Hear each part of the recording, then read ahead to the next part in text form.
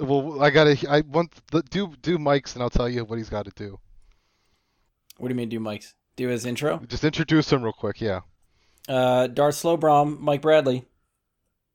Okay, that's your name. Like, if you can't riff off that, I don't know what you want. You're not even getting a fun name. Like, that's your literal name. It's not my name. It's not my name. It's your gamer tag, and then It is not my gamer tag. It's your full Christian name. It is not my gamer tag. That is not my gamer tag. What is your gamer tag? I thought that's what that was. There's no M.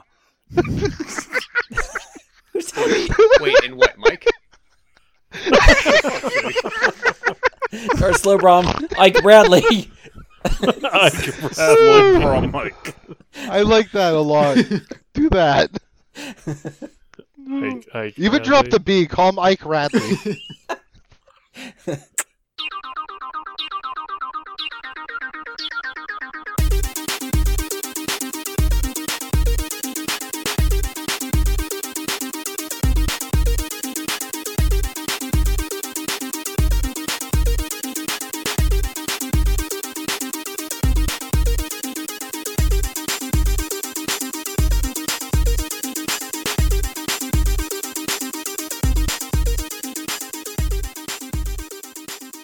Hello and welcome to another episode of Bry Guy and his Super Friends.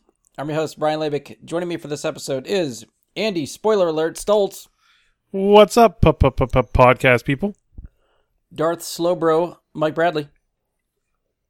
You actually got it right. That's great. I almost fucked it up again. That's okay. We also got Mr. Fleshlung, Josh Zorich. Apparently, you're not allowed to know what that is. They may or may not know. We'll find out later. Yeah. I'll decide on editing. Well, good to be back, though. And Grimbear, the War Priest, Ian Leidick. Hey guys, so I need you to know right now, you go to youtube.com/oxhorn, and that is where you'll find my adventures as Grimbear, the War Priest. I am playing D20, that is right, D20 game over on youtube.com/oxhorn, where my character Grimbear, the War Priest, leads a party of other adventurers, because of course the War Priest is the leader. And most recently we have taken on a Mithril Raven. A mithril raven? Raven. Raven? My character can't pronounce Raven. Reverend. Is he Dutch? Reverend.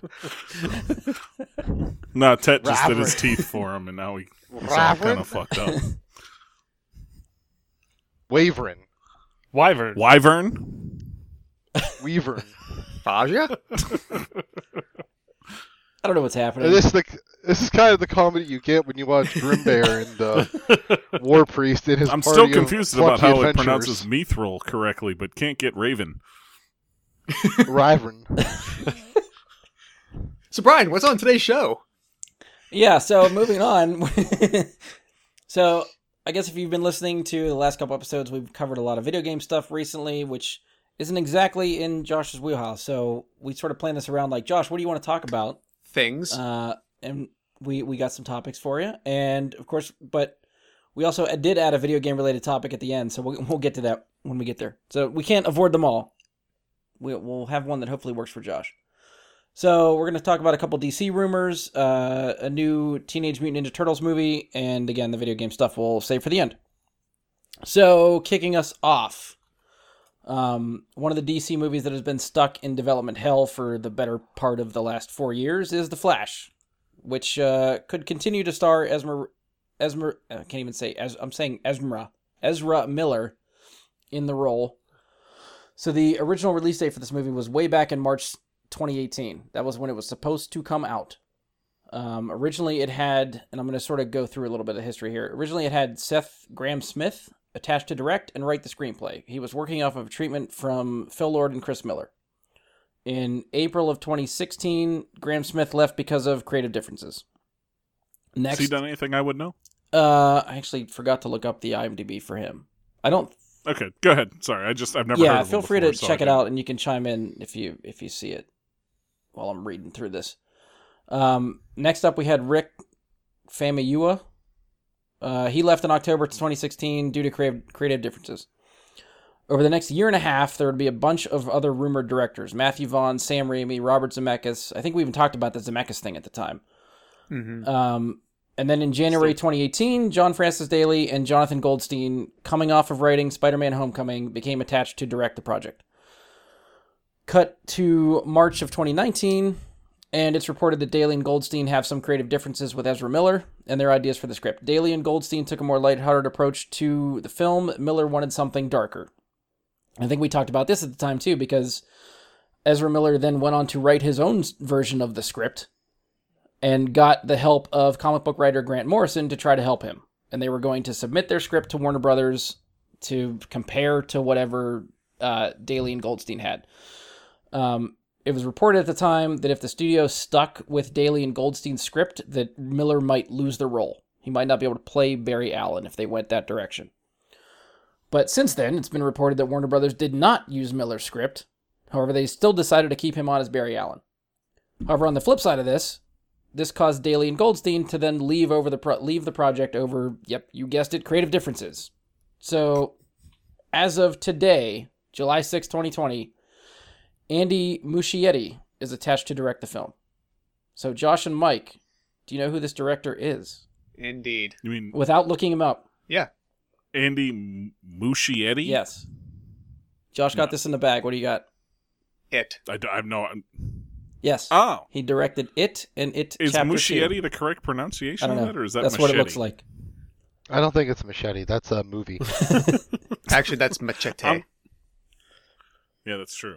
I'm going to have to look this But up. I'm gonna give Brian the benefit of the doubt on this, though. I'm sure this could be pronounced like 5 different ways.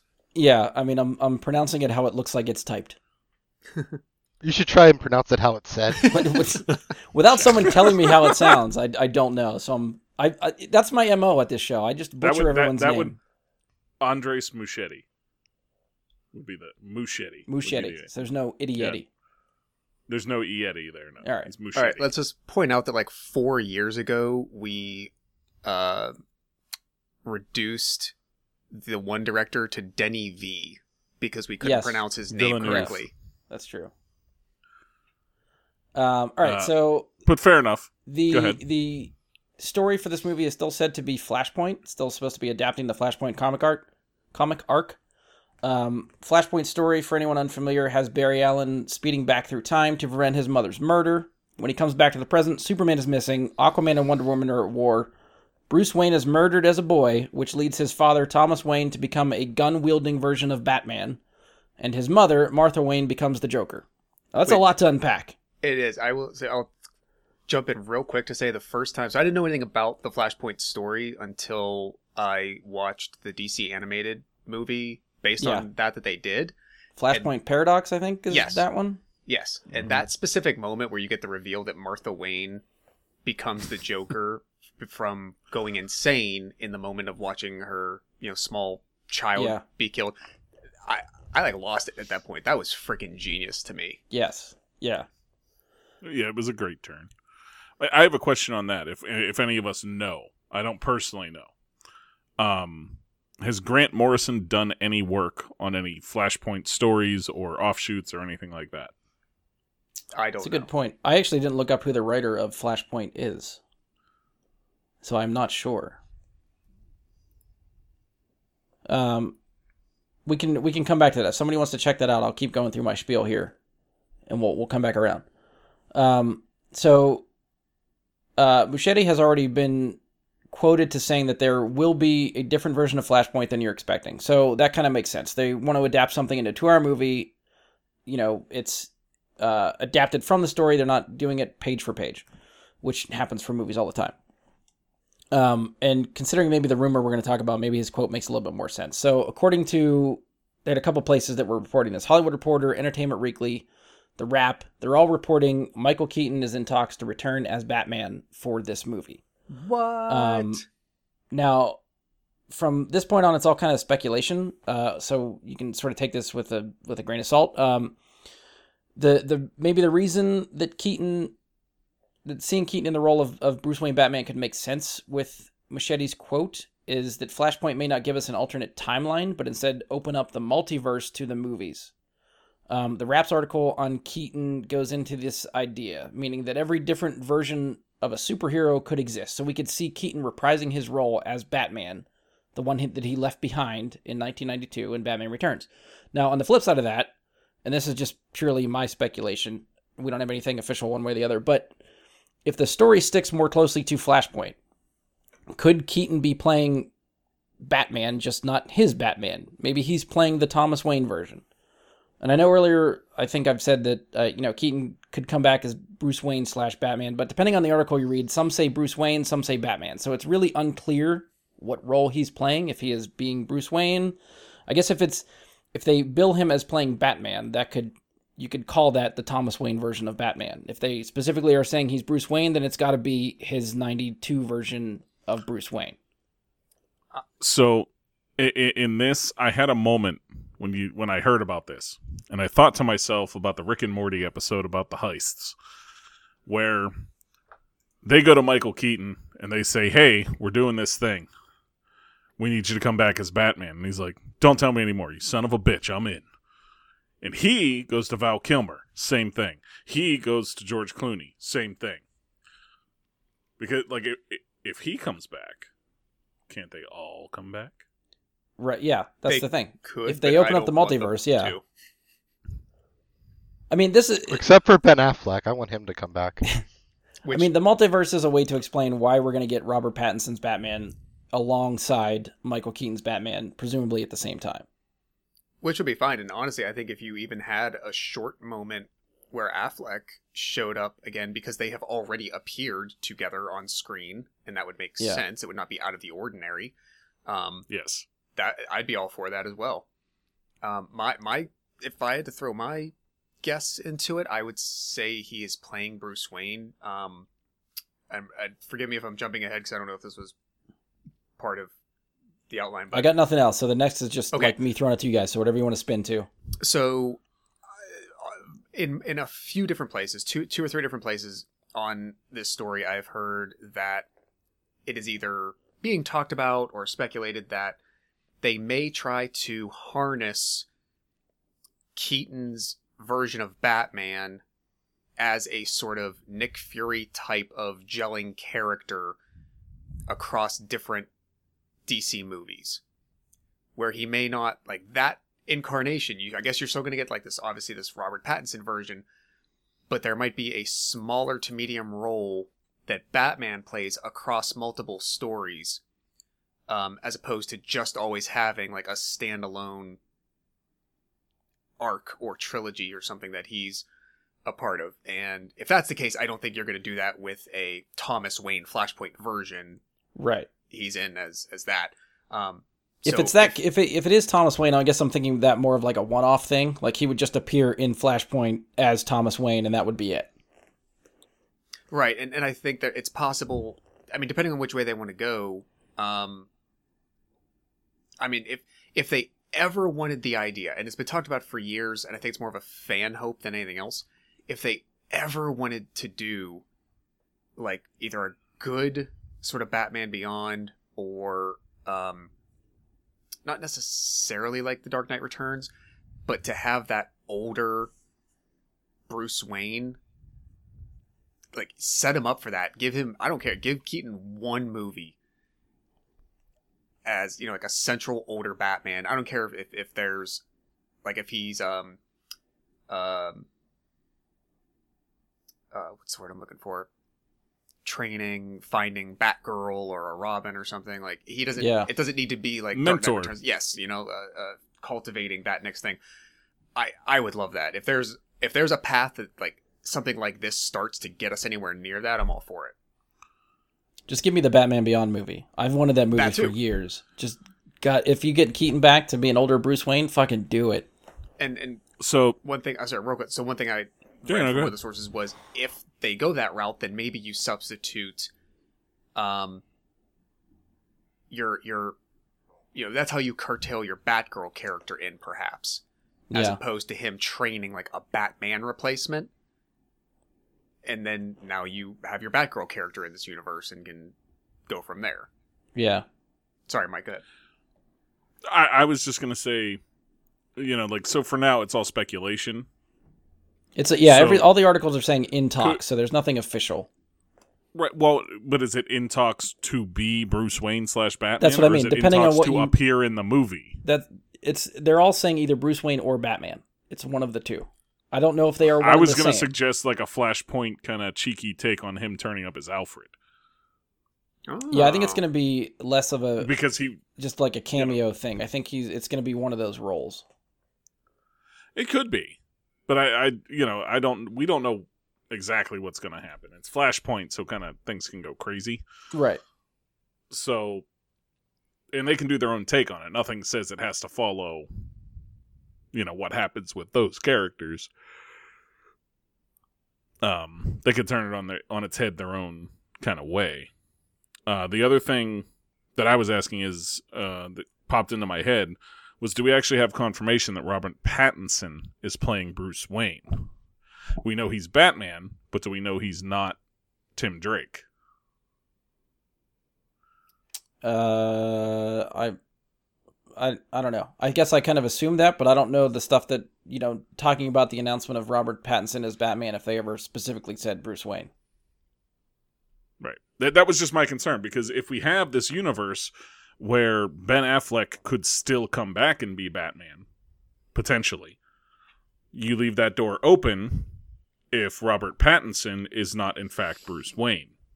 What's the thing? I think the And he's a multiverse could let character you that do is- both. It doesn't matter. Well, right, opening the multiverse does a lot of things. Which, I mean, they've been doing on TV for years. Sure, and it works. Yeah, I love all the TV stuff. Andy, we'll swing over to you.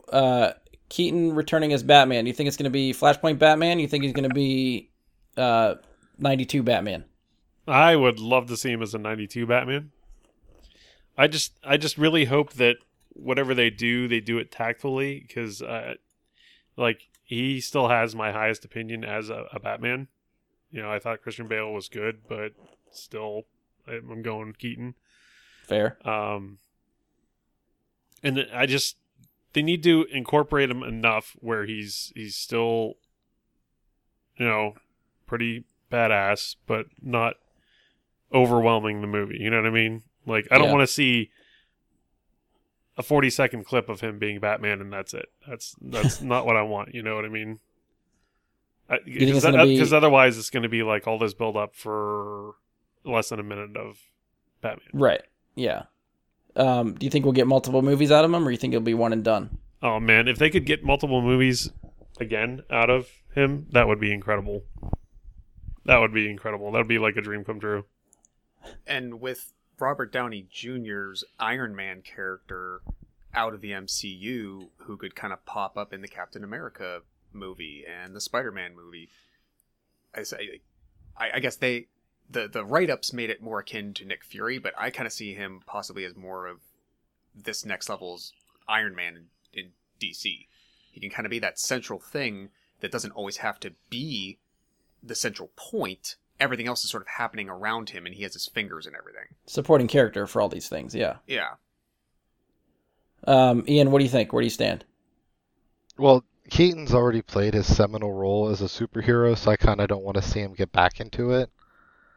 We're talking about an Oscar-winning performance, so I don't see the point in bringing him back to play a puny little Batman thing. Like, who cares? Talking about Birdman. Yeah, yeah, the pinnacle. And then it's at the same time, who gives a shit? Like, it's DC, who cares? Just put him out there, put him in the movie, have the Pattinson Batman, have them not connect in any way, have him show up in this and then never bring him up again. I think the big issue is like, you can't put him in this movie because Ezra Miller still has to establish himself as the Flash. Yeah. It hasn't happened yet. He hasn't really gotten a lot of screen time. We know almost nothing about the character other than he laughs at some bad jokes. That is He drew a true. face on somebody when he was visiting his dad in jail. Yeah, and so if you put Keaton in this, it's just gonna suck all the air out of the room, and like no one's gonna give a shit about the Flash. Well, like This I have an movie. interesting question for you here, Ian. Sorry, I didn't mean to cut you off, Brian. But this plays right into what he's saying here. What if the Snyder Cut gives us a lot more information about Barry? it won't. And then they're going to use that. Well, I'm just throwing it out there that your close personal friend and your idol could... My idol. could produce a more definitive look at Barry for what the future could hold for the character in their DCEU, even if they're not recognizing the Snyder Cut as official canon, which we don't even know yet. Well, I think the way you get around that is, I mean, or one way to try to deal with it is, so when the MCU brought Spider-Man back in with Homecoming, there's like one scene that's less than 2 minutes long where him and Ned just have like throwaway lines about the spider and it happened. That's as much backstory as the MCU gives you about Peter Parker becoming Spider-Man. I think you can do a similar thing with Flash, where you either...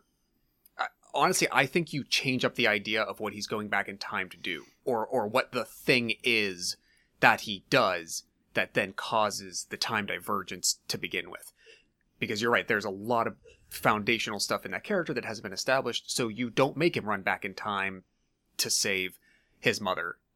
You show him with his dad in jail in Justice League, but you have no idea why his dad's even there. Why waste screen time on all that backstory just to give you your MacGuffin to make the whole rest of the plot go forward? Make up a different reason that he does something with the Speed Force or space-time that then causes the Flashpoint conditions to occur.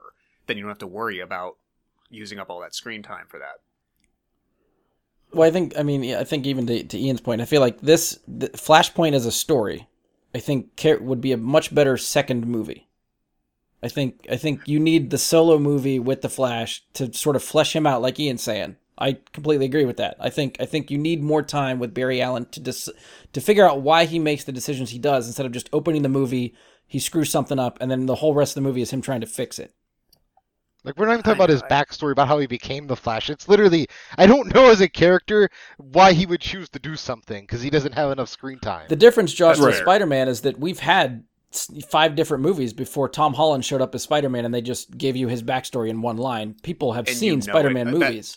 That is fair. Well, why we don't need to see Batman's Spider-Man without the movies is still the Flash is big, but he's not Spider-Man in popularity. Right. People don't know the story as well as they would know the Flash. We might, but your average moviegoer knows Spider-Man's story, whereas they don't know the Flash's. Yeah, and I guess I'm taking for granted that I have watched 6 seasons of a television show and that helps. Yeah. Right. So I guess in my eyes, if you were, and you're not wrong, that yes, from a cinematic standpoint, you do need an establishing movie. But I feel like for me as a viewer, I feel like I'd be using 2 hours to not gain much else, if anything, that I've already spent 6 years watching on TV. I mean, let's put it this way, Josh. The TV series did this. It took them 2 seasons to get to Flashpoint. You had all that build up to get there. Right, and then they didn't really... I mean, they did such a simplistic version of Flashpoint. I mean, they like just by name. Yeah. Really? I mean, they just said Flashpoint, i.e. Barry went back in time and messed something up. That's like I get base a level feeling that that's how this movie is going to go too. I don't think all the stuff that we mentioned, I don't know how much we're going to see in this movie as far as like the Waynes going down a path and all that stuff. I don't know how much we're going to get. So this is probably going to be a movie that just uses the Flashpoint name, but is a lot less about Flashpoint than we want. At this point, it's still not written. Like, which could be true too. Yeah. Yeah, this movie, who the hell, I don't even know if it has a new release date. The date I thought I saw was like, they're talking about 2022, but with everything else getting delayed, who the hell knows? And with how many times, you said what, 2018 was when it was first supposed to release? Yeah. So they were working on it back in 2016. And then it got They were working on it in 2014. Yeah. It's been 6 years. Yeah. Yeah, and they pushed it, and it's 2 years out. I would say... this is still up in the air as to whether you ever see this movie or not. And I think I forgot to write down the name. They did hire another screenwriter for this one. It's a woman, and I can't remember her name. I'd have to look it up again. I think I'm on the page. I think it's Christina Hodson. Yes. Who worked on Bumblebee and Birds of Prey. Yes. So that gives me some hope. I trust her as a writer based on some of her credentials and stuff, so I think that could help. Sure. But still, the fact that this movie has been talked about for that long and we've seen nothing, and again has the revolving door of directors, who's to say this guy's going to stick around? We don't know what the hell's going to happen in the next couple of years. Well, the problem is they don't have that unifying vision still, and they don't have someone like Snyder even that'll just force it out because he has enough credentials in the industry to get you to just release something. Yeah. And we're not talking about something like the Joker, where it's a big enough character, people will go see it. Right. Yeah, the name will make the money with the Joker, especially like how popular it's been since Nolan's version. It kept it there, and even Jared Leto's emo Joker couldn't kill that. So, yeah. The Flash doesn't have that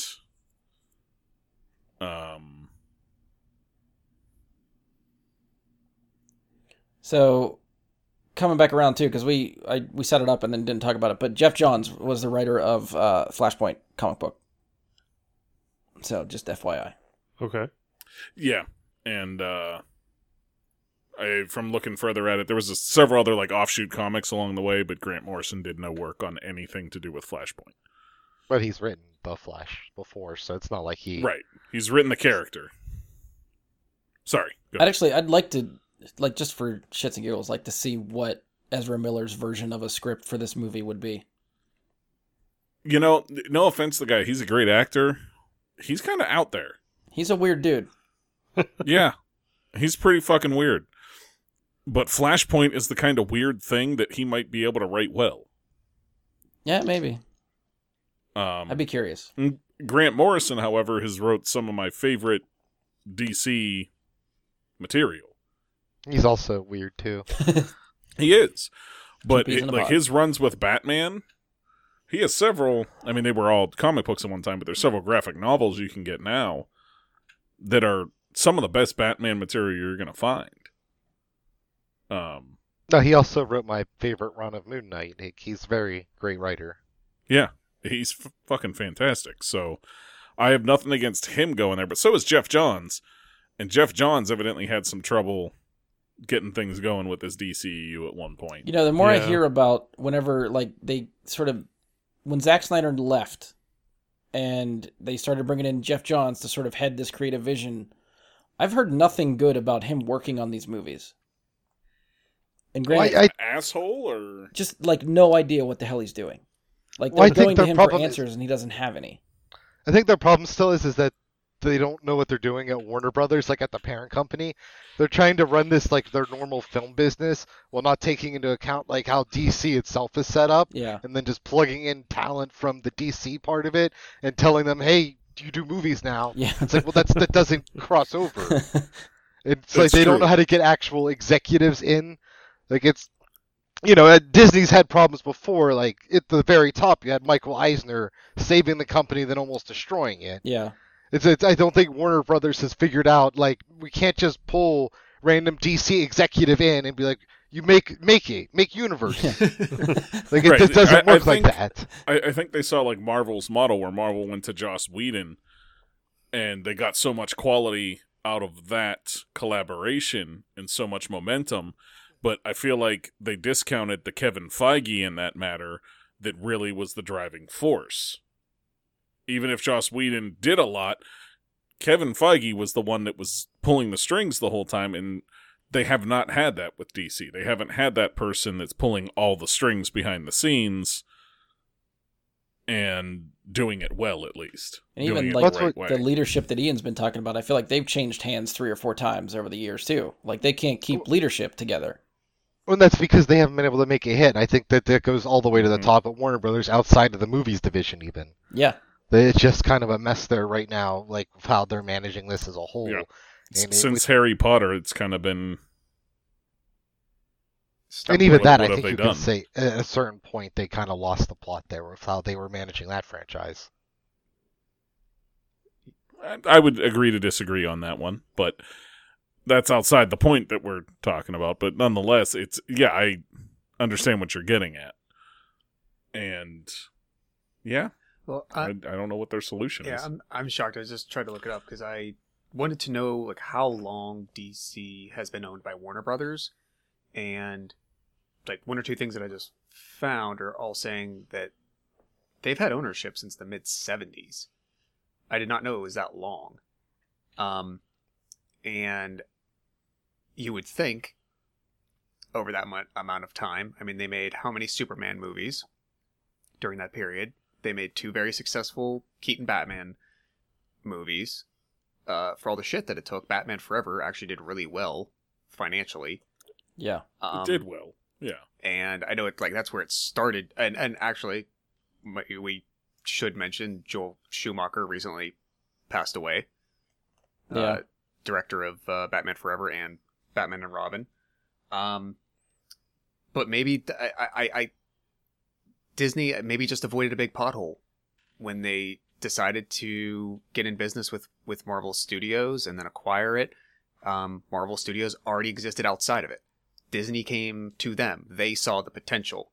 And somebody there, a few persons, made the smart decision not to screw with it. They assessed that there were a couple of smart people with a good vision in charge, and they let them continue to do that. And nowhere along the way, as we keep saying in different ways, DC, Warner Brothers never put a DC film studio division together. They never made that part of the company to do that. And maybe to Mike's point, and Ian's too, that you just can't pluck random, current, generic movie professional out and say, all right, well, you're working on the funny book movies now. Yeah, there's no 1-to-1 ratio for like you write a comic book, so now you can write a movie and craft a movie universe. No, like it doesn't work like that. And that's why I think Joss Whedon was a different case early on for them, is because he wasn't just a comic book writer. He had done this before in his career. Yeah. So, although Jeff Johns he's written episodes and stuff for TV, I think, hasn't he? I feel like he's done episodes of the CW shows and stuff like that, or at least creative consultant for some of that stuff. Was that before or after they decided to put him? I thought it was before doing this. I thought it was some of that experience that maybe led him to be in charge of the movies and stuff like that. But I don't know the time frame is like when what happened first and like years and stuff like that. That's a different job, Yeah. Even script writing, script writing is just a completely different set of skills, I think. Yeah.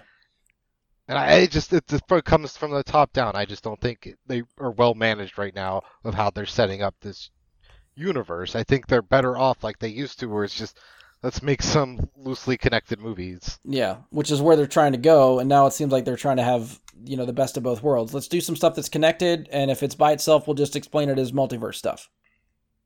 I think they could just do it and not explain it. Just be like, hey, sometimes it connects, sometimes it doesn't, and you'll know they connect because we'll reference stuff. Let the MCU be its own thing. Let it have its, crafted, connected universe, but don't try to emulate them. Let them be their own thing. Yeah. Well, at this point, we'll just have to wait and see where it goes. So, just sort of around the table, you think we'll see Keaton as Batman? And just, which Batman are you putting money on him being? Before we vote, do you mean in uniform as Batman? Or as Bruce Wayne? Credited as Batman. Boom. Move on. I don't think if you get him and they make this movie, I don't think you go all that way not to have him in the suit for something. Okay. Walking by him in the Batcave. I don't know if it necessarily would be like an action scene per se, but I don't think you go that distance just to have him be Bruce Wayne. I feel like the stipulation will be he is not suited up. I think he'll be in the Batcave, Bruce Wayne, sort of doing Batman-y things, but will not suit up as Batman. Is he too old? I think it's probably one of those things where he just doesn't want to wear the fucking uniform anymore. Well, I don't feel like he has good experiences wearing the uniform, which I'm sure is better now. I'm sure he could get a better uniform now. I mean, he was wearing one not that long ago. It wasn't Batman. It's a different bird. Fair. But that was more of just like a jacket and some CG wings. Oh, they were CG? I'm assuming. Oh. He wasn't really flying around, right? Well, they were real wings, though.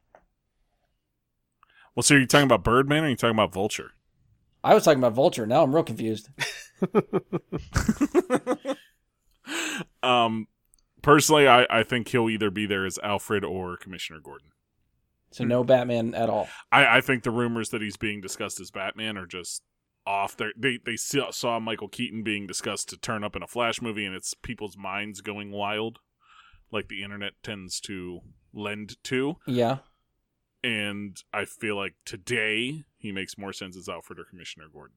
And a cheeky little nod at some point to his past as Batman. So a cameo, but not a reprisal. Yes. Given that, I would potentially see a Commissioner Gordon. I can't, even in a Flashpoint where everything's upside down, I can't see Alfred as anything but a Brit. And I don't see Michael Keaton doing accents of any kind. And he would just... Sir Michael Keaton. Hear a Keaton. Pittsburgh British accent. So, but Commissioner Gordon could be interesting. Andy, where you at? Batman For the all record. Batman all the way, for the record. Okay. Ian? Not in the movie. At all. No. It's a good bet. This is complete left Doesn't sign curveball. on. Yeah, he's gonna pitch him the script in 2 years and be like, no. Oh, so by the time the movie gets made, you're saying he's backed out. If they scheduling even or can something. convince him to sign up for an unwritten movie. Hey, we've been producing this for 6 years. You want to be in it? We have no script, and our director's the it guy. Maybe he might have left. We don't even know.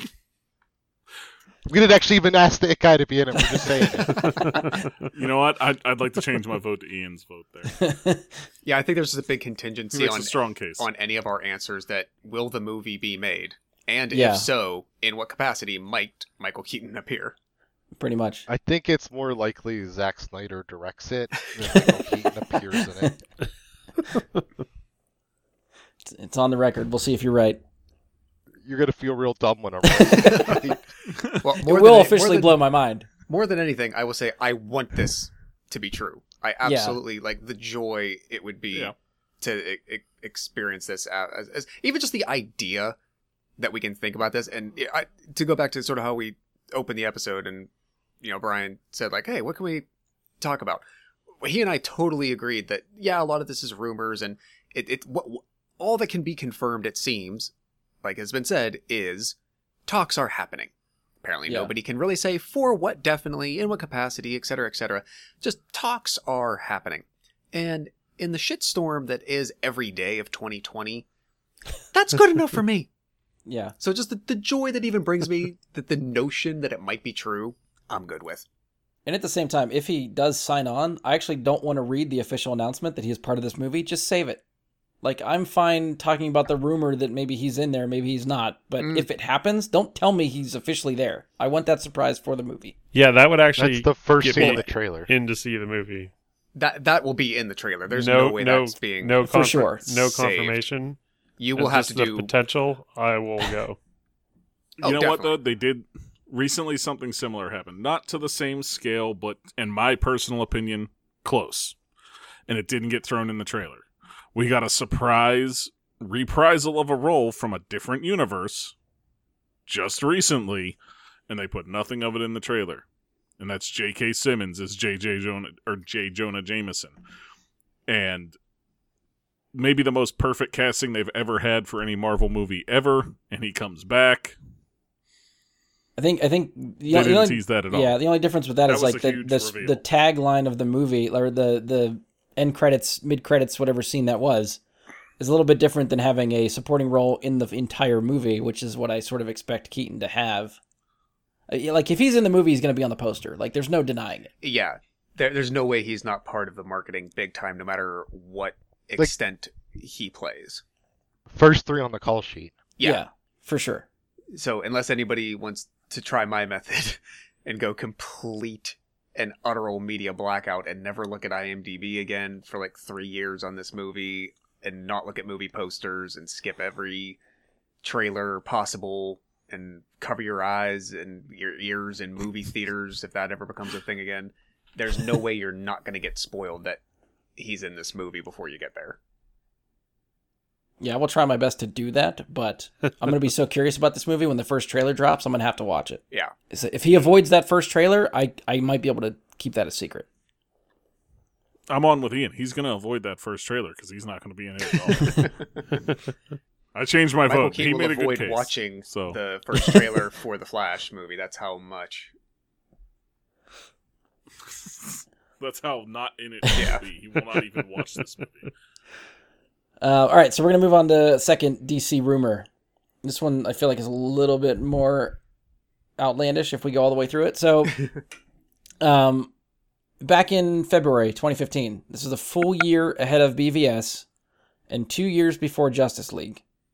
Zack Snyder dropped a teaser poster that featured Jason Momoa as Aquaman that said "Unite the Seven." Does anyone remember this poster? Because if not, I'm gonna send it to you. The poster, no. No. Yeah. All right, so that was the only poster that had that on there. Slogan was never used again. So considering this poster was dropped, again, 2 years before Justice League, 3 years before Aquaman's solo movie, there was internet speculation. Is it referring to 7 Justice League members, or is it referring to the 7 kingdoms of Atlantis? So, of course, around the time that Aquaman was released and the Snyder Cut was a pipe dream, it was reported that the forgotten Unite the Seven tagline was for the kingdoms of Atlantis.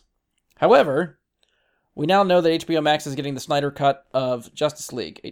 On Twitter, a fan asked Zack Snyder, "What did you mean about Unite the Seven? A Green Lantern is coming?" ? Zack Snyder replied with just a wink emoji, and that was it. This is what this entire rumor is based off of. So, I'd say that's a pretty. Personally, I'd say that's pretty solid.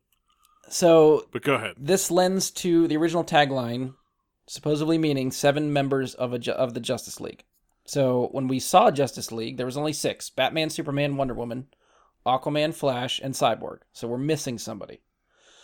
So again, taking this rumor to the extreme, there are a few places saying that we're going to get a Green Lantern in the Snyder Cut of Justice League. Not only that, but people are speculating Ryan Reynolds will be back as Hal Jordan in Zack Snyder's Justice League. So, which part of this, if any, do you think could happen? Do you think we'll see Green Lantern in the Snyder Cut? And do you think it will be Ryan Reynolds? No. Oh, you think it? Okay. Why? That's a surprising position. Why would it be Ryan Reynolds? This is what the internet is telling me. This is the Green articles that I Lantern. read for this thing. Everyone is saying, well, maybe not everyone, but some of these articles are putting two and two together and saying Ryan Reynolds is in talks to reprise his role as Green Lantern. There's nothing to back that up at all. Green Lantern being in the movie, sure, there's a little bit of credence there based on Zack Snyder's tweet.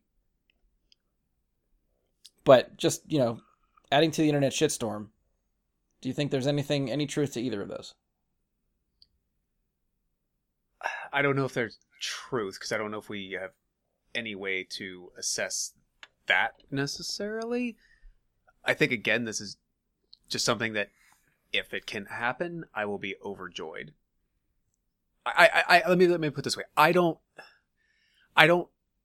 know if it makes sense to worry about reshooting footage with a Green Lantern if it's not Ryan Reynolds, or if it's not the person who you are definitely going to cast in an apparently rumored Green Lantern show for HBO Max. Are they actually reshooting for the Snyder Cut? Talked about the movie, they had said no, but I don't know. The way everybody's talking, it seems like they were talking about reshoots. Oh, they will be. Yeah, I mean, if there's reshoots, Ryan Reynolds maybe. I'm under no impression. If there's not reshoots, 100% no. I'm under no impression that the Snyder Cut had all of this there, like archive that just got cut and reshaped, and then Joss Whedon reshot a bunch of stuff for the version we saw. Right. I'm sure there's some of that, but I am under the impression that like something like this is for something they either never got to in his original plan, and now they can do a little reshooting to squeeze that kind of stuff in. But like I said, if you're going to go to the trouble of including a Green Lantern beyond like the quick little image that you get of Green Lanterns fighting in the like flashback prologue in Justice League, I don't think it makes any sense to do it unless it's the one Green Lantern you've established exists in feature film, or if you have future Green Lantern projects that you're definitely going to do, and you use this as the opportunity to introduce that actor. Which at the time they were going to do. the Green Lantern Corps movies were going to happen. Right. Like they had talked about that. So this could have been a jumping off point, just like sprinkle him in to then see more Green Lantern movies after. Like a rebooted Green Lantern, not Ryan Reynolds. And Josh, I don't know if I might be seeing how test your memory here. The Kevin Smith podcast, Fat Man Beyond. Yep. So the articles I was reading about the Green Lantern stuff, and I remember this as I read about it. At some point, Kevin Smith was on his show talking about someone he had talked to that was in production on Zack Snyder's version of Justice League. And there was a shot in the trailer, I honestly can't remember if it made it in the movie, where Alfred talks to someone off screen and says like, oh, thank you, we are glad you arrived, hopefully it's not too late. Everyone assumed it was Superman, that he is talking and referring to Superman. And if it's in the movie, that might be how it's cut now, that he's talking to Superman. Whoever Kevin Smith talked to, this is, friend of a friend type thing. Sure. Said they shot the scene with a green light shining on Alfred. I remember, even outside of that story, I seem to kind of remember that being talked about around the time Justice League was released. So this isn't like anyone high up in the production. This is like a gaffer, someone that's just on set at the time, is saying, we shined a light at Jeremy Irons that was green. Yeah. So is that enough to tell you that could be Green Lantern in that scene? Or is this just like the game of telephone where I've heard something 3 different ways and now I'm regurgitating what I heard? Obviously could be. If those circumstances were true, what else reasonably would it be? Well, at that point in the there's story. a couple things I would say. So if that it's been a while since I watched Justice League, so I'm trying to remember if that scene is even in the movie or if it was just in the trailer. But if we see that scene again in Snyder's cut, if this is true, theoretically we should see a Green Lantern there, where Alfred would talk to a Green Lantern, not Superman. Right. And if they, if they shot that with a green light, we don't know if Green Lantern wasn't cast yet. If they had an actor there that is playing Green Lantern that they just haven't announced or was going to be a surprise for the movie. If they shot those scenes, the effect in. True, yeah. But theoretically, just spitballing. If if they cast somebody that was supposed to be a surprise and they shot that scene with that person, the footage is there. So it's just a matter of not reshooting something but putting it back in the cut. Could be. That's true. I still feel like if that was Ryan Reynolds, that would have leaked. That's what I mean. We would have known that at the time. We would have heard about this a long time ago. Snyder shot that originally. $10, it's not Green Lantern. It's someone completely new. Right. Right. Yeah. So the only reason Ryan Reynolds would make his way into the Snyder Cut is if it's a reshoot. And I don't think reshoots are happening. I think they're doing post-production, polishing special effects. I think the shots are there. They just need finished work special effects-wise and stuff to clean it up. Get it in the cut of the movie.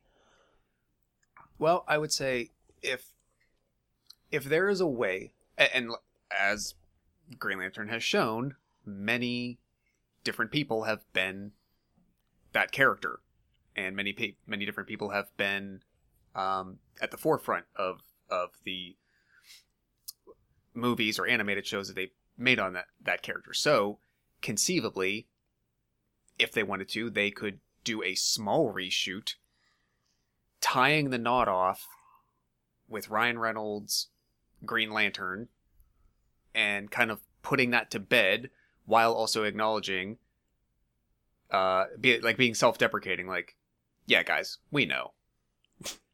But next to him, maybe you have Jon Stewart.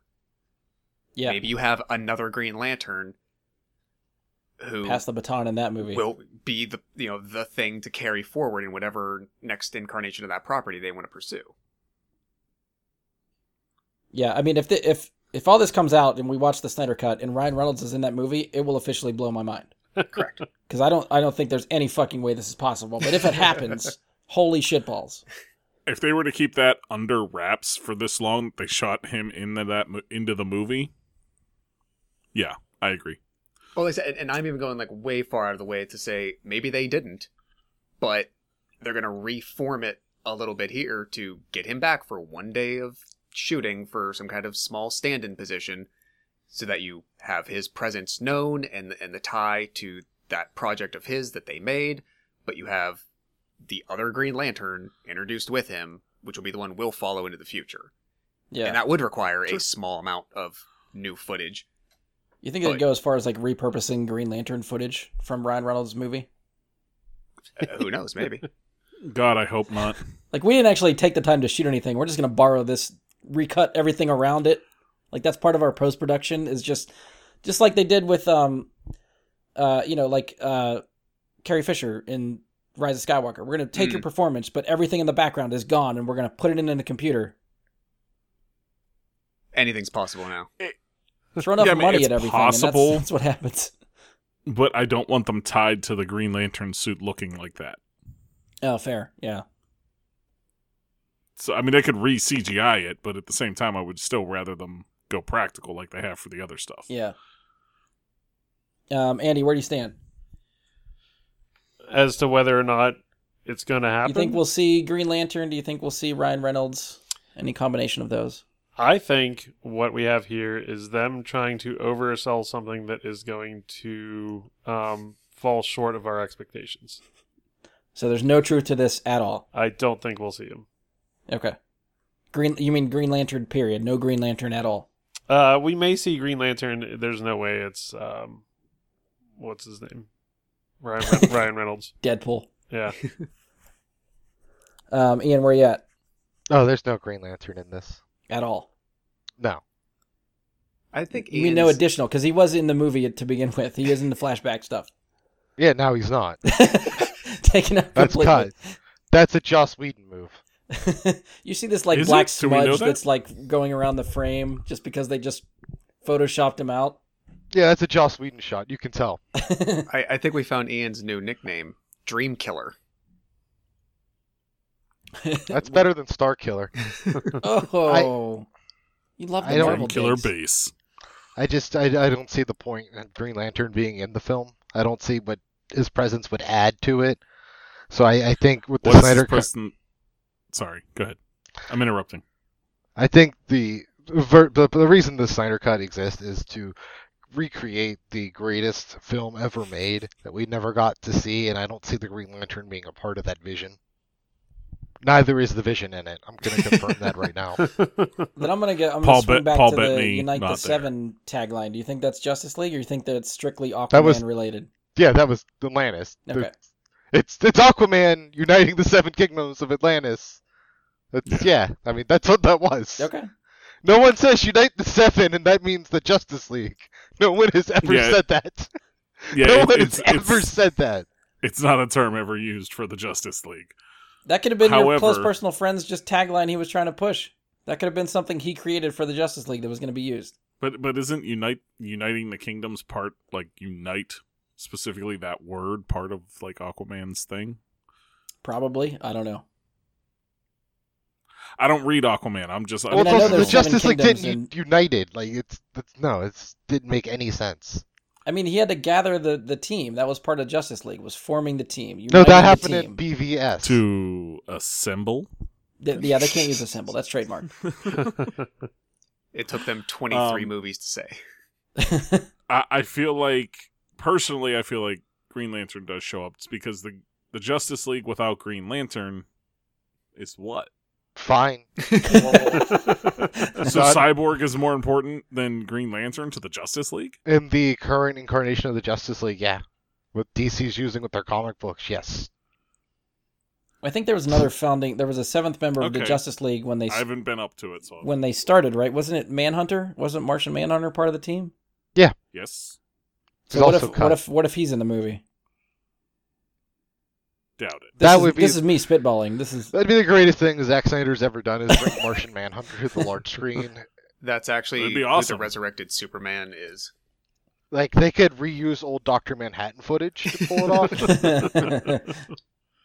Just have Martian Manhunter hanging dong. I would just like paint him to. green. It's fine. I would just like to point It's, out it's in November, a online publication called Heroic Hollywood on Twitter reported Deadpool star Ryan Reynolds supports Justice League Zack Snyder Cut campaign, to which Ryan Reynolds himself responded, "Honestly, I thought release the Snyder Cut was something you're supposed to yell while making love. My bad." So he's invested. Yeah, it's a very Ryan Reynolds thing to say. Mm-hmm. I feel like it's something Ian has done. No. No? Okay. I was just wondering. He has more respect for his friend than that. Like, do you think about your friends when you have sex? No? All right, so this is taking a turn. But you're thinking about the movie, not your friend, you know. My friend made the movie. Wow. Multiple So- levels of weird. Any last calls for the Green Lantern stuff? That's all I had. I honestly, I hope it happens. Why not? Fair enough. Whether honestly, it would be great if it was Ryan, because I think they could. It would make them have to be creative. But if they don't do it, then it's fine. But if any incarnation is there, great. Why not? Yeah. All right, so next topic. We are going to talk about... there's another reboot in the works. So Deadline is reporting that Nickelodeon, who currently holds the rights to the property, is rebooting Teenage Mutant Ninja Turtles. They are using Seth Rogen's production company. So it has Seth Rogen, Evan Goldberg, and James Weaver attached as producers. Brendan O'Brien as the writer, who he wrote Neighbors, Neighbors 2, and Mike and Dave Need Wedding Dates. And it has Jeff Rowe, whose IMDb mainly just lists him as a writer for Gravity Falls and Disenchantment, as the director. Okay. The article also reports that the movie will be animated and not live action. So, what do you guys think about an animated reboot for the Ninja Turtles? Pass. Put them in costumes. I agree. I would enjoy live action much more. I really enjoyed the last animated Teenage Mutant Ninja Turtles movie. TMNT. Yeah, that movie's fucking good. It's really good. I went to the theater to It see is. that, and it was awesome. So I'm, and I actually never saw it. I don't know. I thought the Turtles looked weird in the last real live couple of movies, Out of the Shadows and something or another, everything else. I think it was just Ninja Turtles and then Out of the Shadows was the second one. Yeah. I didn't really, Yeah. I don't know. They just looked weird and odd to me in those So you movies. you didn't see those movies? But Bebop and Rocksteady look No, I fucking didn't see awesome. either of those movies. Okay. Did anybody see those movies or just me? I know Josh hasn't, own I them. did not. because we've talked about that. Mm-hmm. I love those movies. Mike, you've seen them, Mike? Okay. I love them. Yeah. Ian, you haven't seen them? Don't care? No. I believe Out of the Shadows made my top 10 the year it came out. Yeah, I think the first one has its issues. Second one I do think is actually really good. I think the second one just got a bad rap because the first one had issues. Yeah. Second one deserves a watch, I think. Josh, I think as much as you were trying to avoid If them you like the because of, cartoon. Michael Bay's association with the stuff, I think the second one you can just jump in. Like, it doesn't matter if you see the first one or not. Just jump into Out of the Shadows and watch Not at that all. one. It's a possibility Yeah, at this point. There's. If you like the cartoon from when we were kids, you will like Out of the Well, Shadows. I'm with. Is it? Sorry, Ian or Andy? Which of you just said that the Ian maybe is like the look of the turtles in those were so off-putting to me. Like they made them, in my opinion, like the design of them just looked so awkward and like I don't know, just like that. That's not how that animal would look. I don't know. There's Yeah, something about it. It was very strange to me. That was my take on it too. I saw the previews and I'm like, I don't like the way they look. Mm-hmm. So wait, that sounded horrible. But I don't know. They just I don't like Yeah, how just- you look. I don't know. I Shaming. just that's not my vision even remotely as to what the Ninja Turtle should look in real life. I guess it kind of grew on me. Like, I think I thought that way at first too, but I kind of liked having a visual representation of their personality other than just color. Okay. Okay. Like, you go back to the other live action movies, it's just the bandanas. That's the only color change that. I mean, I guess the texture and stuff of the turtles looked a little bit different. Color schemes were a little bit different, but you really had to look for that kind of stuff.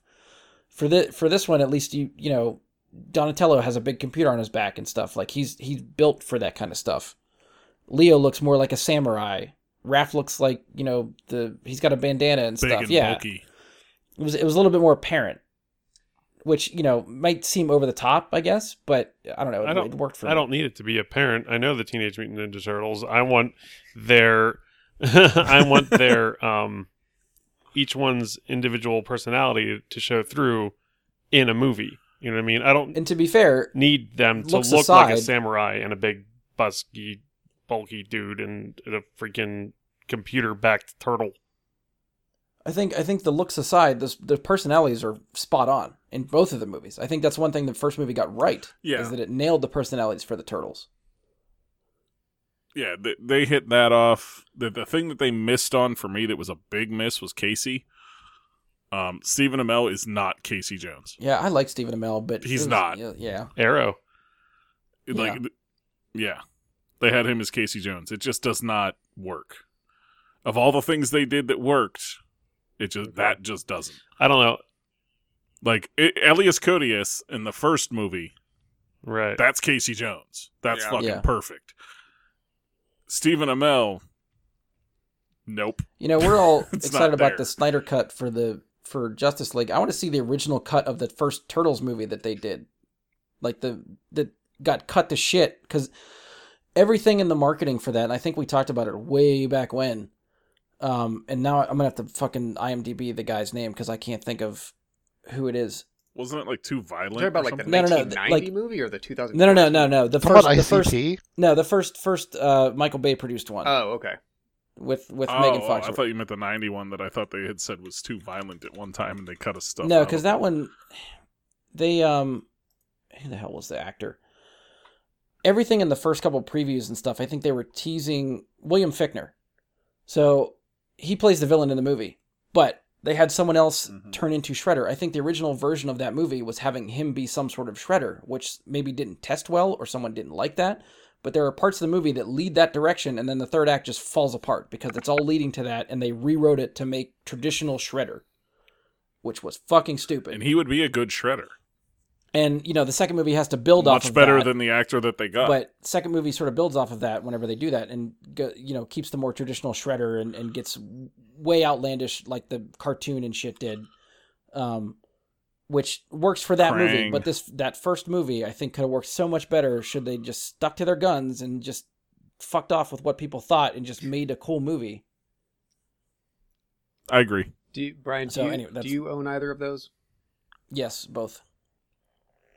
Specifically because, and even though you said it doesn't really come to fruition, I am a big enough, believe it or not, William Fichtner fan that I will sit down and watch this at some point.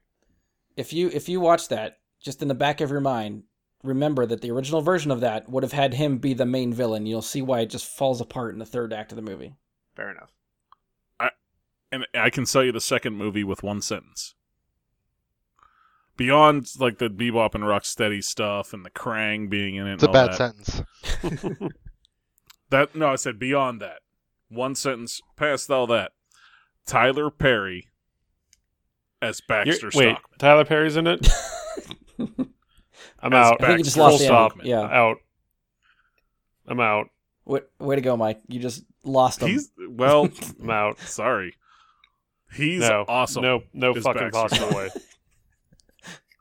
And I'm never going to see it, so you can never try to sway me one way or the other. But I'm never seeing that. Look, I have an understanding of why you have a thing against Medea, but Tyler Perry as an actor outside of that, dude, I even hated him in Star Trek. Yes, he was in Star Trek. Yeah, he's one of the Starfleet. He was, someone of managers. He Oh yeah. He's lecturing him when he does. That'll always be a black spot on that movie, and I love that movie.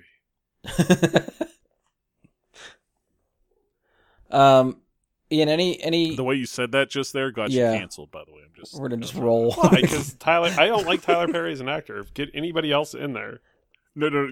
I'm saying you called him a black spot. Oh my god, that's all. Not what I meant. What the fuck? Ian, anything for Turtles? Do you even care about Turtles? Period. Oh yeah, I love the Turtles. Okay. I think they're super cool. I've been doing a podcast called Talking Turtles, where we talk about turtles and Turtle. Turtle from Entourage. But so I'm a big turtle guy. I would like to, like I said, I would like the live action thing brought back because I think that's just cool. I think that we don't get enough of that anymore. I mean, I thinking, get like, why they're. Jim Henson puppet like costumes and stuff, or like CG. I'm talking Vanilla Ice era Turtles. Okay. Bring it back. Just bring out the same Ninja Rap. outfits from then, I still, and then I still would agree think with that. legitimately this is not Those were like awesome. being like, I loved my childhood and nostalgia is so cool. I legitimately think that the first 1990s Turtles movie holds up. Yeah. The production, the costume. I like the costumes in that way more than Secret of the Ooze. It was like darkly shot. It was a dark movie. It's ahead of its time, really. It really was. Like it just. Mm-hmm. I would love that incarnation again. And granted, there is probably a certain bias built in because, yeah, okay, I'm 6 years old and I liked the Ninja Turtles, and so that's ingrained in my brain. But compared to the other properties and incarnations live action they've done, like CGI animated notwithstanding, just like the five feature films live action they've done, I think that one is the best and was the best approach to production. Yeah. And it's not even close. And the reason for that is they were the most true to the source material with that movie. The source material for the Turtles is fairly dark. Yeah. Yeah, they like slash people And up and then stuff. they They have turned knives it- as weapons. They are Right. killing people. Yes. And it took a turn toward a younger audience with Secret of the Ooze. That's where they kind of turned it from. To be fair, the cartoon was going on at that time, and so Yeah. when people went to Right. see the movie from the 90s, they're like, this is not the cartoon. What the fuck happened? I took my kids So to they this. course corrected for the second one. Right, I understand that. But that doesn't change the fact that first movie is the best of them by Oh, true. far. Yeah. It's not even close. It's so much, you can actually, even through the costumes, see them Yes. acting. Yeah. You can, like, the voice performances inside the costumes.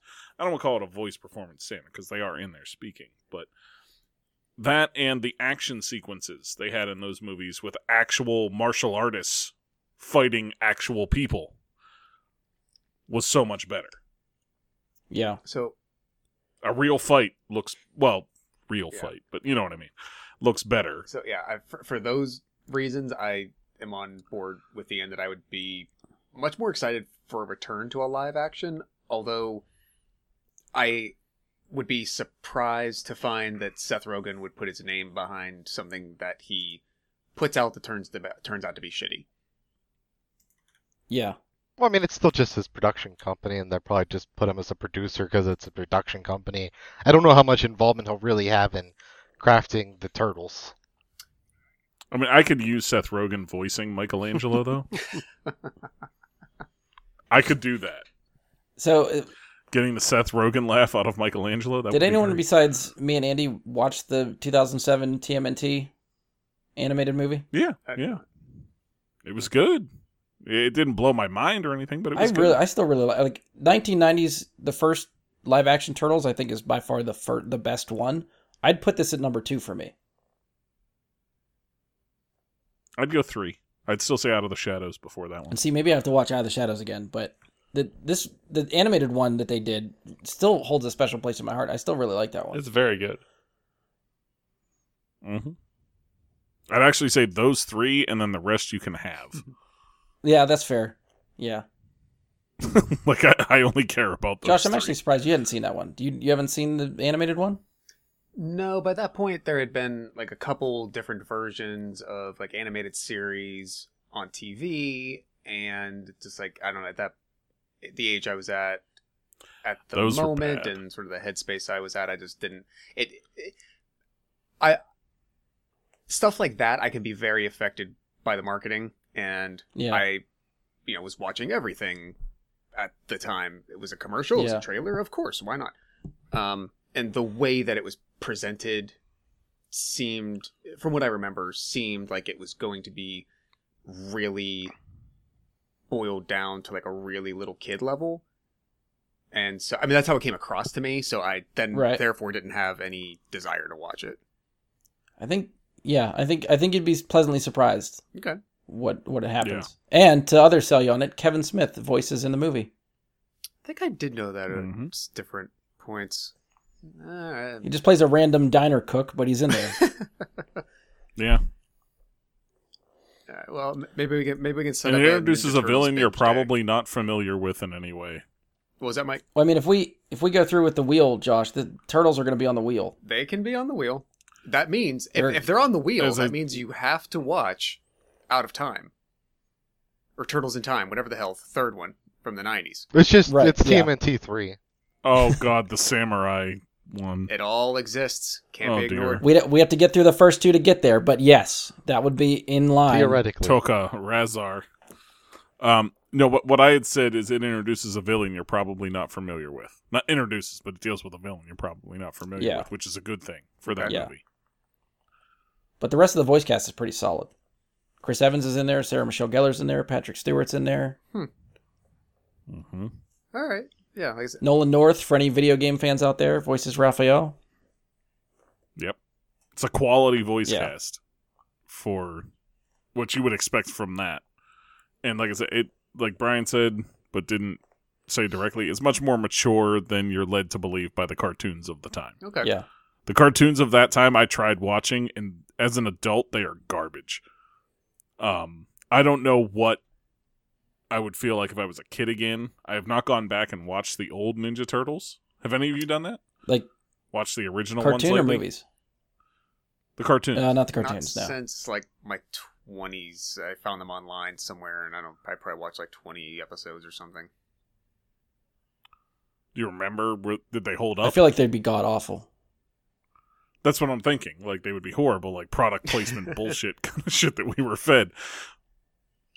Honestly, the only one I've watched that still holds up so well is the X-Men. Okay. Oh, okay. I tried watching Spider-Man. I couldn't get through, like, that early 90s Yeah. Spider-Man. I couldn't get through them. I couldn't get through so many of the other ones that are there, the Fantastic Four and the Hulk series, and they have all these things on Disney Plus from the early 90s from Marvel. I tried watching them. I couldn't get through it. But the X-Men still holds up. Gotcha. I don't know why that is. Does in terms of the 2007 animated version, does it, like if I were to just see the movie poster, does the animation look that way the entire time?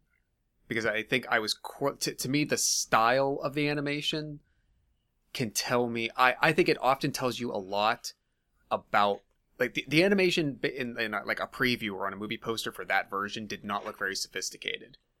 It looked, from a quality standpoint, looked similar to the type of stuff that by that point Disney Channel or Nickelodeon could, bang out on a daily or weekly children's show. And so therefore I correlated the look of that, this sort of simplistic animation look, to the level of maturity or sophistication that I thought it would have. It looks a lot better in motion. Because I'm looking at the posters now, it's too. a lot smoother than you're thinking. That's what I had to do. I had to go back and look at what the poster. Because there's a specific scene that takes place on the rooftop downtown between two characters in the rain that looks fucking phenomenal. Okay.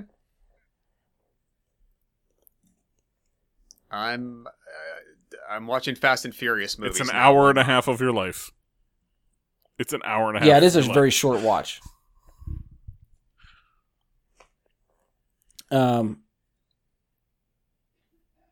Yeah, anything to wrap up for this? I don't know if I have any final questions for, other than if anybody, I guess if they do an animated reboot, would you see it?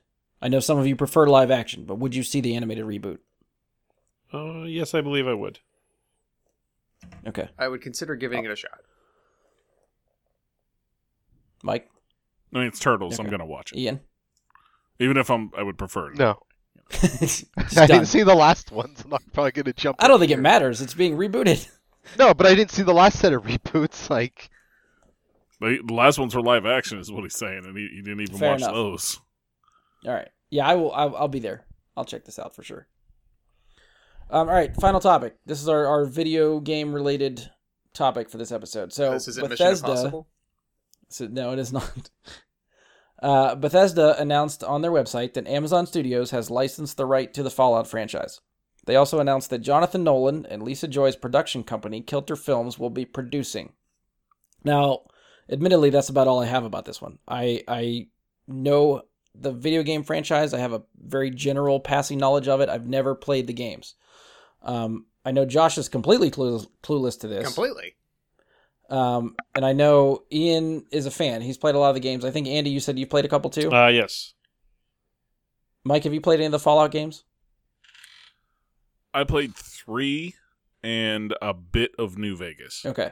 So Ian is our Fallout expert. So I'm going to give Ian the opportunity to basically set this up for Josh and see if he can sell Josh on the idea of this franchise as a series on Amazon. So Mike and Andy, your sort of passing knowledge can keep Ian in check if he strays off topic or tries to sell us Waterworld in the form of Fallout. So that's right. Okay, so wait. So maybe I just misunderstood. Okay, so this a video game franchise being developed into a live action series.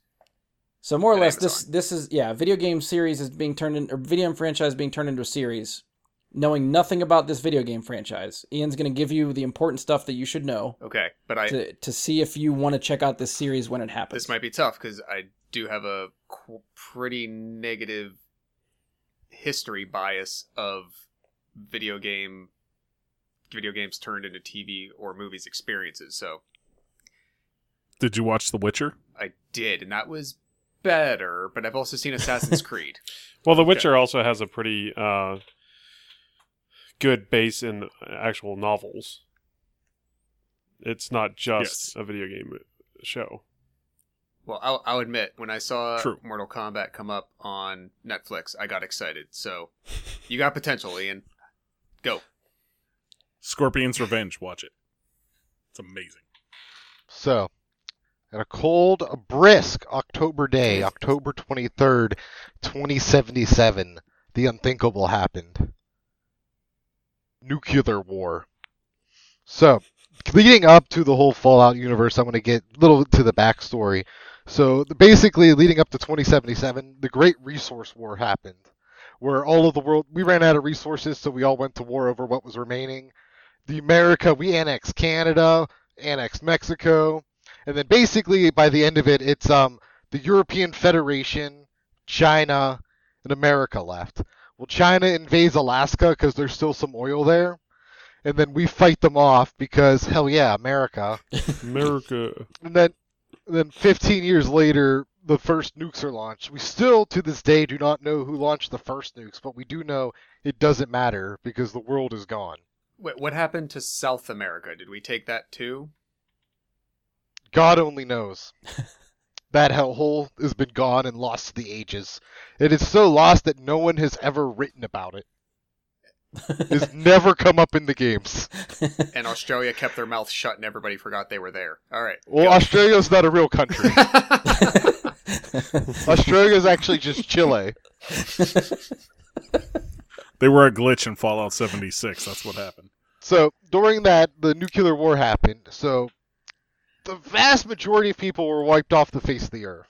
So, you had about 2 groups remaining. You had people that survived in some way, your normies, your normal people, but then you also had people exposed to extreme amounts of radiations and they became ghoulified. Now, a ghoul is essentially a person who's just kind of looks like a zombie without all the wounds, someone drained of moisture almost, like the real green, like kind of green, darker skin, but they don't look like smooth, like the touch.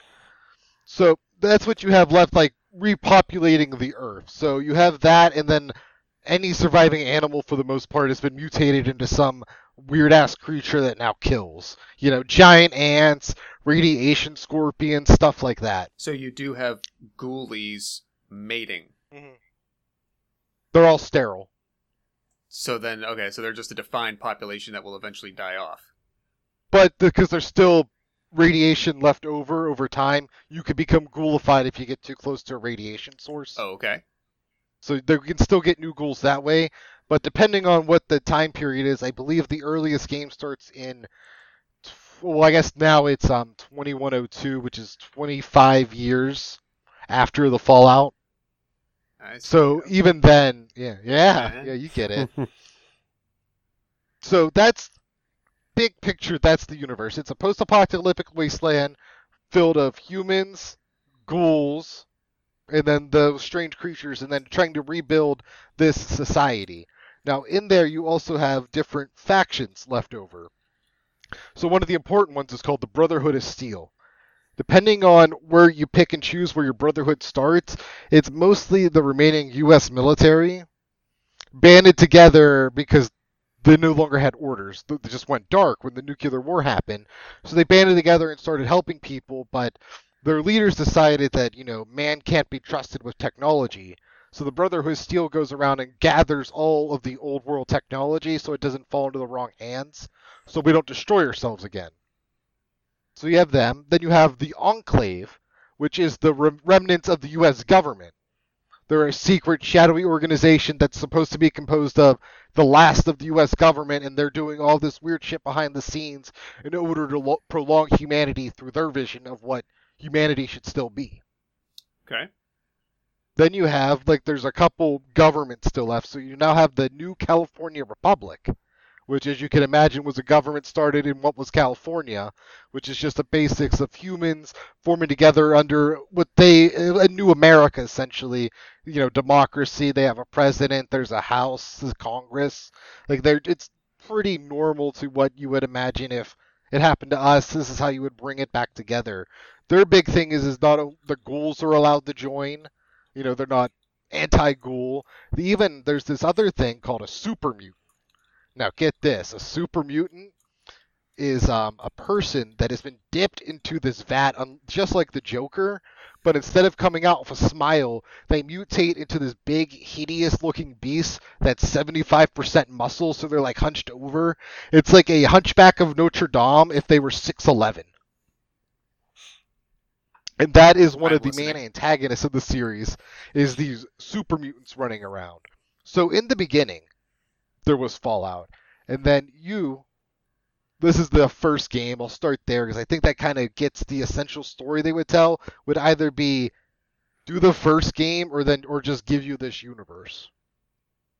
So in the first game, you live in a vault. So there's this company called Vault-Tec that made Fallout vaults that people could go into to be protected for when the nuclear bombs happened. Now, the vault you ended up in, you don't have a water chip anymore. So now you can't make no more new water, so you're all going to die. So they choose one person at random. This person's known as the Vault Dweller, and he gets sent out to explore the nuclear landscape to find a water chip so that his people in the vault can live. Okay. So he goes out on an adventure running into a bunch of funny people, having a good time in what is left of the world, while at the same time dealing with, there's a lot of raiders and people doing bad shit when no one's holding them accountable. Oh. So there's that overall tone of, there's humanity rising against the adversity, coming together and forming something new, but at the same time you still have the worst of us dragging us back down to, hey, I'm just going to beat the shit out of you with this stick because you have food. And any post-apocalyptic conflict happening. Okay. So the key, though, becomes when you're discovering the water chip, you find the ghoul city, Necropolis, where it's just a bunch of ghouls banded together, because a lot of people don't like ghouls because they look weird, and you don't want to be near them. It's like, fucking ghouls. Because there's also ghouls that had, too much radiation, so they still look like ghouls, but they no longer have a mind, so they're actually like zombies and attack all the humans. Only the humans? They don't attack other ghouls? They don't attack other ghouls, because they're like, it's a ghoul. Ghoul bro, I know. That's next level. You're already thinking ahead. So wait, let me pause here. Yeah. So how many incarnations, chapters, whatever you call them, of this game are there? There are 5 main ones, and then there's 2 spin-off tactical games which are no longer canon, and then now there's a new 6th one, which is this open world, everyone plays together online thing that a lot of people don't like. So there's 6 games of content they could really pull the story from. Okay. Is New Vegas considered to be part of 3 or 4? I counted it as its own. Okay, you count that. Yeah, that's why I started at 5. Yeah. 1, 2, 3, New Vegas 4. And then 76 6, you're calling the new one. Oh, okay. So, gotcha. Cool. Okay, so go ahead. Before Sorry. I lose myself in too much of the potential detail, what news has been shared about the development of the show? Meaning, have they said anything about like episode orders, or have they said it's gonna be 10 episodes to begin with? It's gonna be this. They signed a deal. That's They it. basically said it's happening. Okay. Yeah. Just want to know. That's why I'm The show's talking gonna so happen. broad, because we really have no idea what they're gonna do. In my head, they're gonna just do The Walking Dead, but in the Fallout universe. I feel like that's the show. Yeah. Let's just do that Walking Dead show, but Well, ghouls and super mutants. in the I feel like it has to have some of the humor, though, that The Walking Dead doesn't have. Some of the cheek that's in Fallout that's not in The I Walking would like Dead. that, because that's the thing. Fallout's a very self-aware universe. They do a lot of that. Like in the second game, especially, referenced it was a game multiple times, which, while immersion breaking at the same time, was funny. There's a lot of that humor, like the vault companies. You find out the vaults were built as like a experiment. So instead of actually protecting you, they were running experiments on people, and we don't actually still to this day know why. There was a canceled game where, so this is no longer canon, but the belief was that the Enclave, the remnants of the American government, were building a spaceship to send the last colony of humans out into space to escape this hellscape we've created, and they were going to use the experiments from the vaults to see how they should run that colony ship. So, and from main game to main game, does the narrative continue, or it's just like a different flavor of a similar idea? So 1 to 2 connect. Like in the second game, you play the descendant of the first game's protagonist about 100 years later. Okay. And then the rest are loosely connected, mostly connected in setting, with some minor crossover setup stuff. But for the most part, they're all independent of each other. Gotcha. Okay. But the overarching world evolves together. Like from three, it takes place on a different continent than the first two. Not continent, but the East Coast. So there's not as much connection to the first game, but you just still have the same elements going at it, which is why they rebooted it. And then New Vegas, they brought it back to the West and then expanded on what's happened to the New California Republic and the Brotherhood of Steel since then. So they brought them back and like expanded on their stories from the first two games. And then the fourth one took us back to the East Coast. Okay, so then, all right, so I'll pose this question to you guys who then know the background. So, given that you haven't really been told what the development of this product will end up being, what is it that you think would work well to adapt all of that? What do you think? What do you think is the approach they should take? One thing looking at the press release again, I'm gonna pull this quote that I don't know might help give you a tone. Lisa Joy and Jonathan Nolan released a statement from Kilter Films saying that we're incredibly excited to partner with Todd Howard, who runs Bethesda, and the rest of the brilliant lunatics at Bethesda to bring this massive, subversive, and darkly funny universe to life with Amazon Studios. So that's sort of the tongue-in-cheek humor that Mike was talking about. Okay. So it's darkly funny, I think, is a good way to describe it. It's tongue-in-cheek humor, apocalyptic humor, I guess. It's very self-aware. Like, if you look at the two things I sent you there about the Fallout guy and the Nuka-Cola, it has a very distinguishable art style to the stuff you'll see around that is kind of like... as much as Fallout has in its gameplay and all that, it still makes a statement about how ridiculous the world is and how ridiculous people are. It has a point to make beyond just shoot the zombie thing. And you can get the satirical humor out of those two things, I think, are like the two biggest things in the game that you can draw that out of. Where it's very self-aware and very, like I said, satirical in a lot of ways in the world that it exists. So have the rest of you played this as... I mean, Brian, you automatically deferred to Ian to kind of be the overseer on this one. So have the rest of you played these as extensively, or do you know the backgrounds? No, not as much as Ian has. I know the basics of like sort of what Ian said. The nuclear war happened. I know the games usually start with you emerging from a fallout shelter, and you're just thrust into the universe of trying to make your way and gather materials and survive. But other than that, that's about all I know. I was waiting for Andy. I'll just throw it out. I've played it. It's like I said, 3 in New Vegas. Ian knows what that means. I don't know if Brian or you know what that means, but it's evolved since then, but it's still the same idea of the world that it exists in. I have an understanding of the deeper narrative. I don't have as much an understanding of as what Ian would. Not at all. At least not as, I mean, he is very much more into Fallout, by my understanding. Well, to the point that you guys already brought up, it sounds like it could easily be a pit that they could fall in if they simply do, post-apocalyptic, where one of the main struggles is just the shitty side of humanity. As much as I personally feel that Walking Dead lost its way a long time ago, for the first couple of seasons, I would argue that it did that perhaps better than any show or movie really ever got a chance to portray that to especially to the extent that it did, given how long it was on the air. So, and so maybe trying to avoid even pulling that element in. I mean, the stuff that you're talking about, like survival, puzzle solving, almost, missions, effectively, like here's the next. I mean, almost not. Part of it's almost got me thinking like The Martian, right? Where in a circumstance we need to solve pragmatic problem X in order to survive. So we need to find this natural resource. We need to find water. We need to find this computer chip. We need to find a thing. We need to figure out how to solve this problem.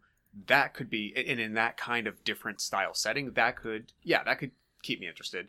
If they went, fairly quickly just into, okay, again, look at the world crumbled and the darker side of primitive people has come out, and there are just people who, want to watch the world burn and, as you said, kill you with a stick for your food. I think we've seen that so much already. I think the difference is going to be the humor. I think injecting the humor of the franchise into this is going to set it apart. You think even if that type of element is present a good amount? Yeah, I was reading the press release again. It wouldn't be Fallout without it. Trying to skim over. So this little paragraph, maybe I'll just read too, which sort of, again, reiterates what Ian said. But the world of Fallout is one where the future envisioned by Americans in the late 1940s explodes upon itself through a nuclear war in 2077. The magic of the Fallout world is the harshness of the wasteland set against the previous generation's utopian idea of a better world through nuclear energy. It is a serious and harsh in tone, yet sprinkled with moments of ironic humor and B-movie nuclear fantasies.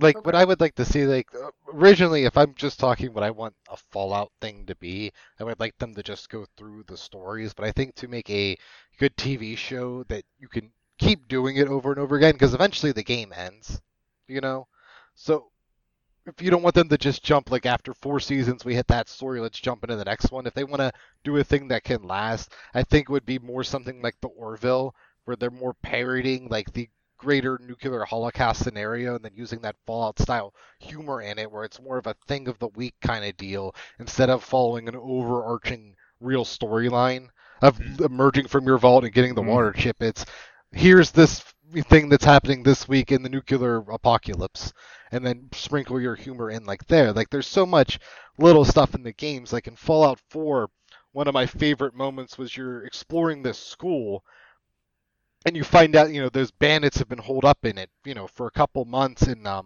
but one of them, he has a wound that he couldn't close, so it starts getting infected.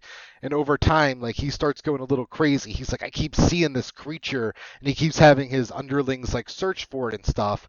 And then after 2 weeks of this, he starts waking up covered in blood, and he's like, someone's killing these people and then dragging their bodies on me.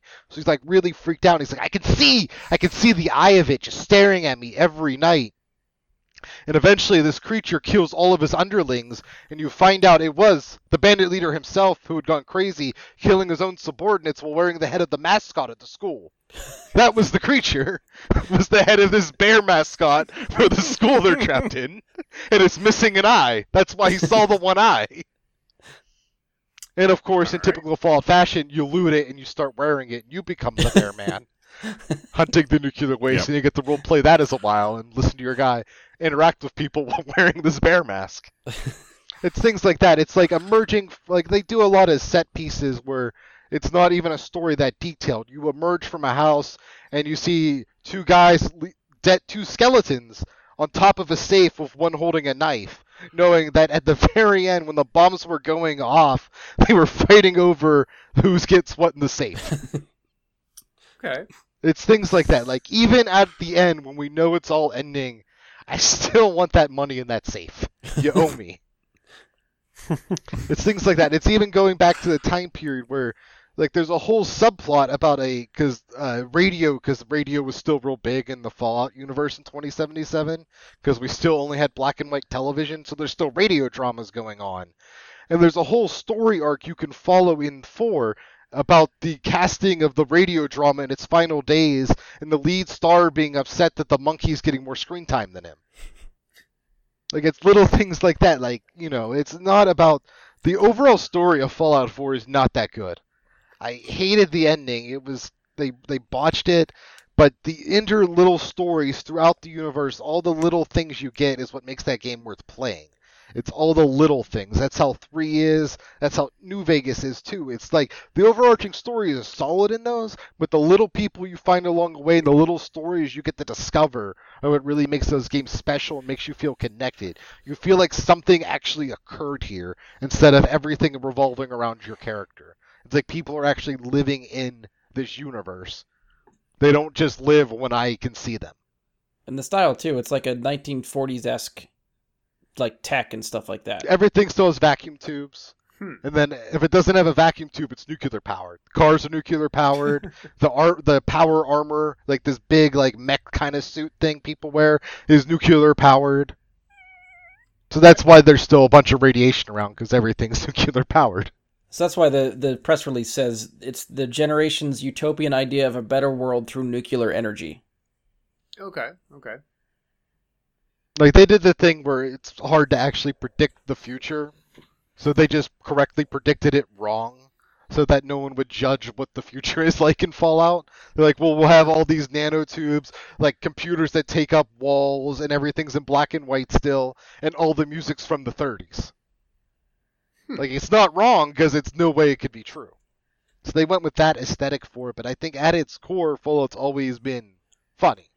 Like, it's always as a follow-up, sort of, Josh, if you're still kind of curious just to see what it like could look like, we could have Ian like handpick you some trailers or a trailer that might give you just a tone or style of the game.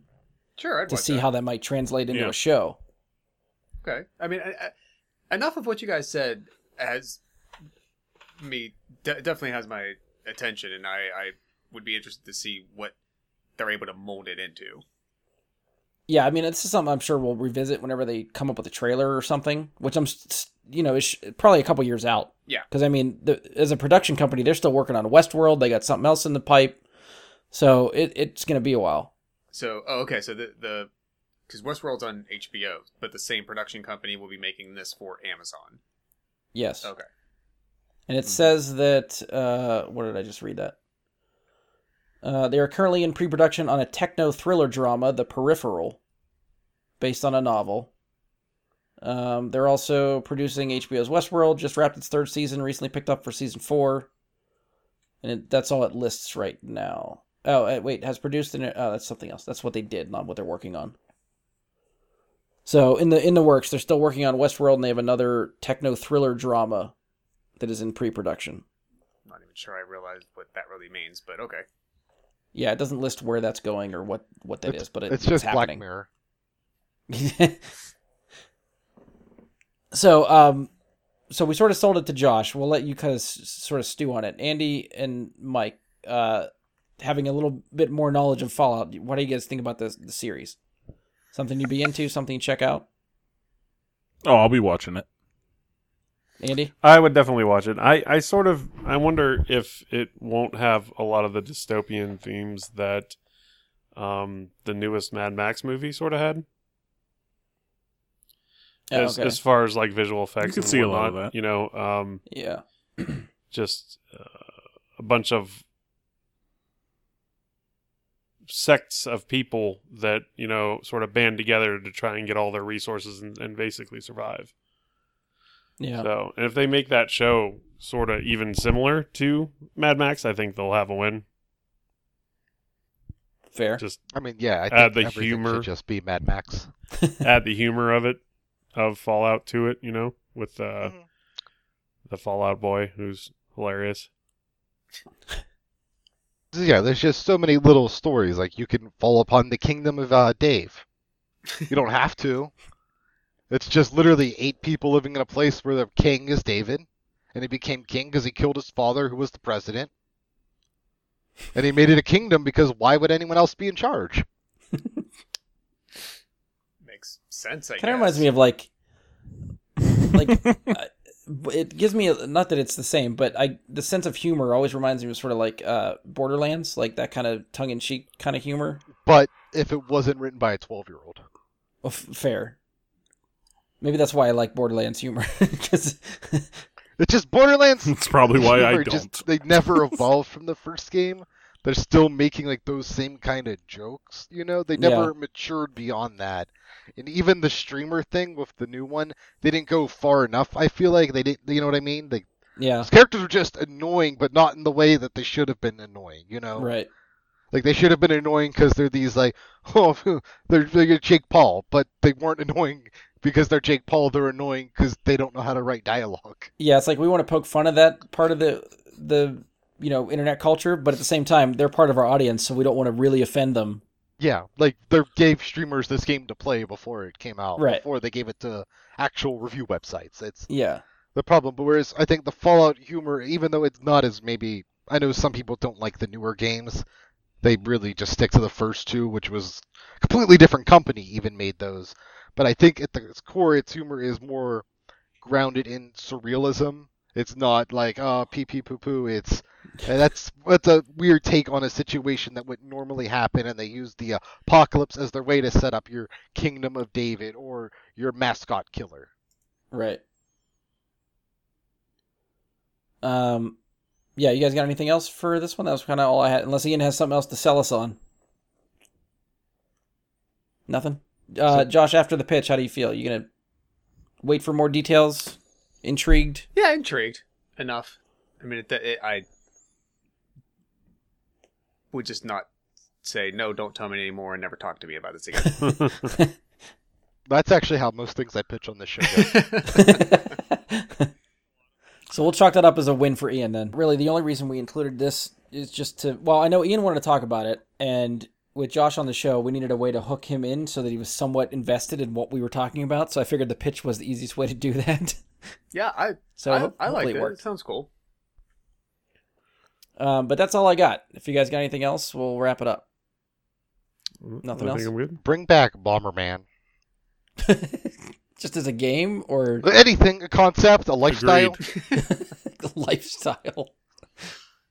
All right, so I don't know about the lifestyle remark. You're now being watched by the FBI. Yeah. Yeah, this is a new thing for me. Oh, okay, well. All right, so if you've enjoyed the show, please support us. Leave a 5-star rating and review. Be sure to give us a share on social media. You can follow us, subscribe to us there. Find us on Spotify, iTunes, Google, Anchor, Stitcher, hopefully anywhere podcasts are, you can find us. You can find us on Facebook, search Bry Guy and his Super Friends, or go to facebook.com/Bry Guy Super Friends. You can leave us questions, comments, topic suggestions. You can always be the one person that engages us on one of those platforms. You can send us an email, bryguysuperfriends@gmail.com. I won't check it. It's there for show. Or tweet us at BGSuperFriends on Twitter. And on behalf of Andy, Ian, Josh, Mike, and myself, thank you for listening, and we'll talk to you next time. Love you, Simples. Flesh lungs.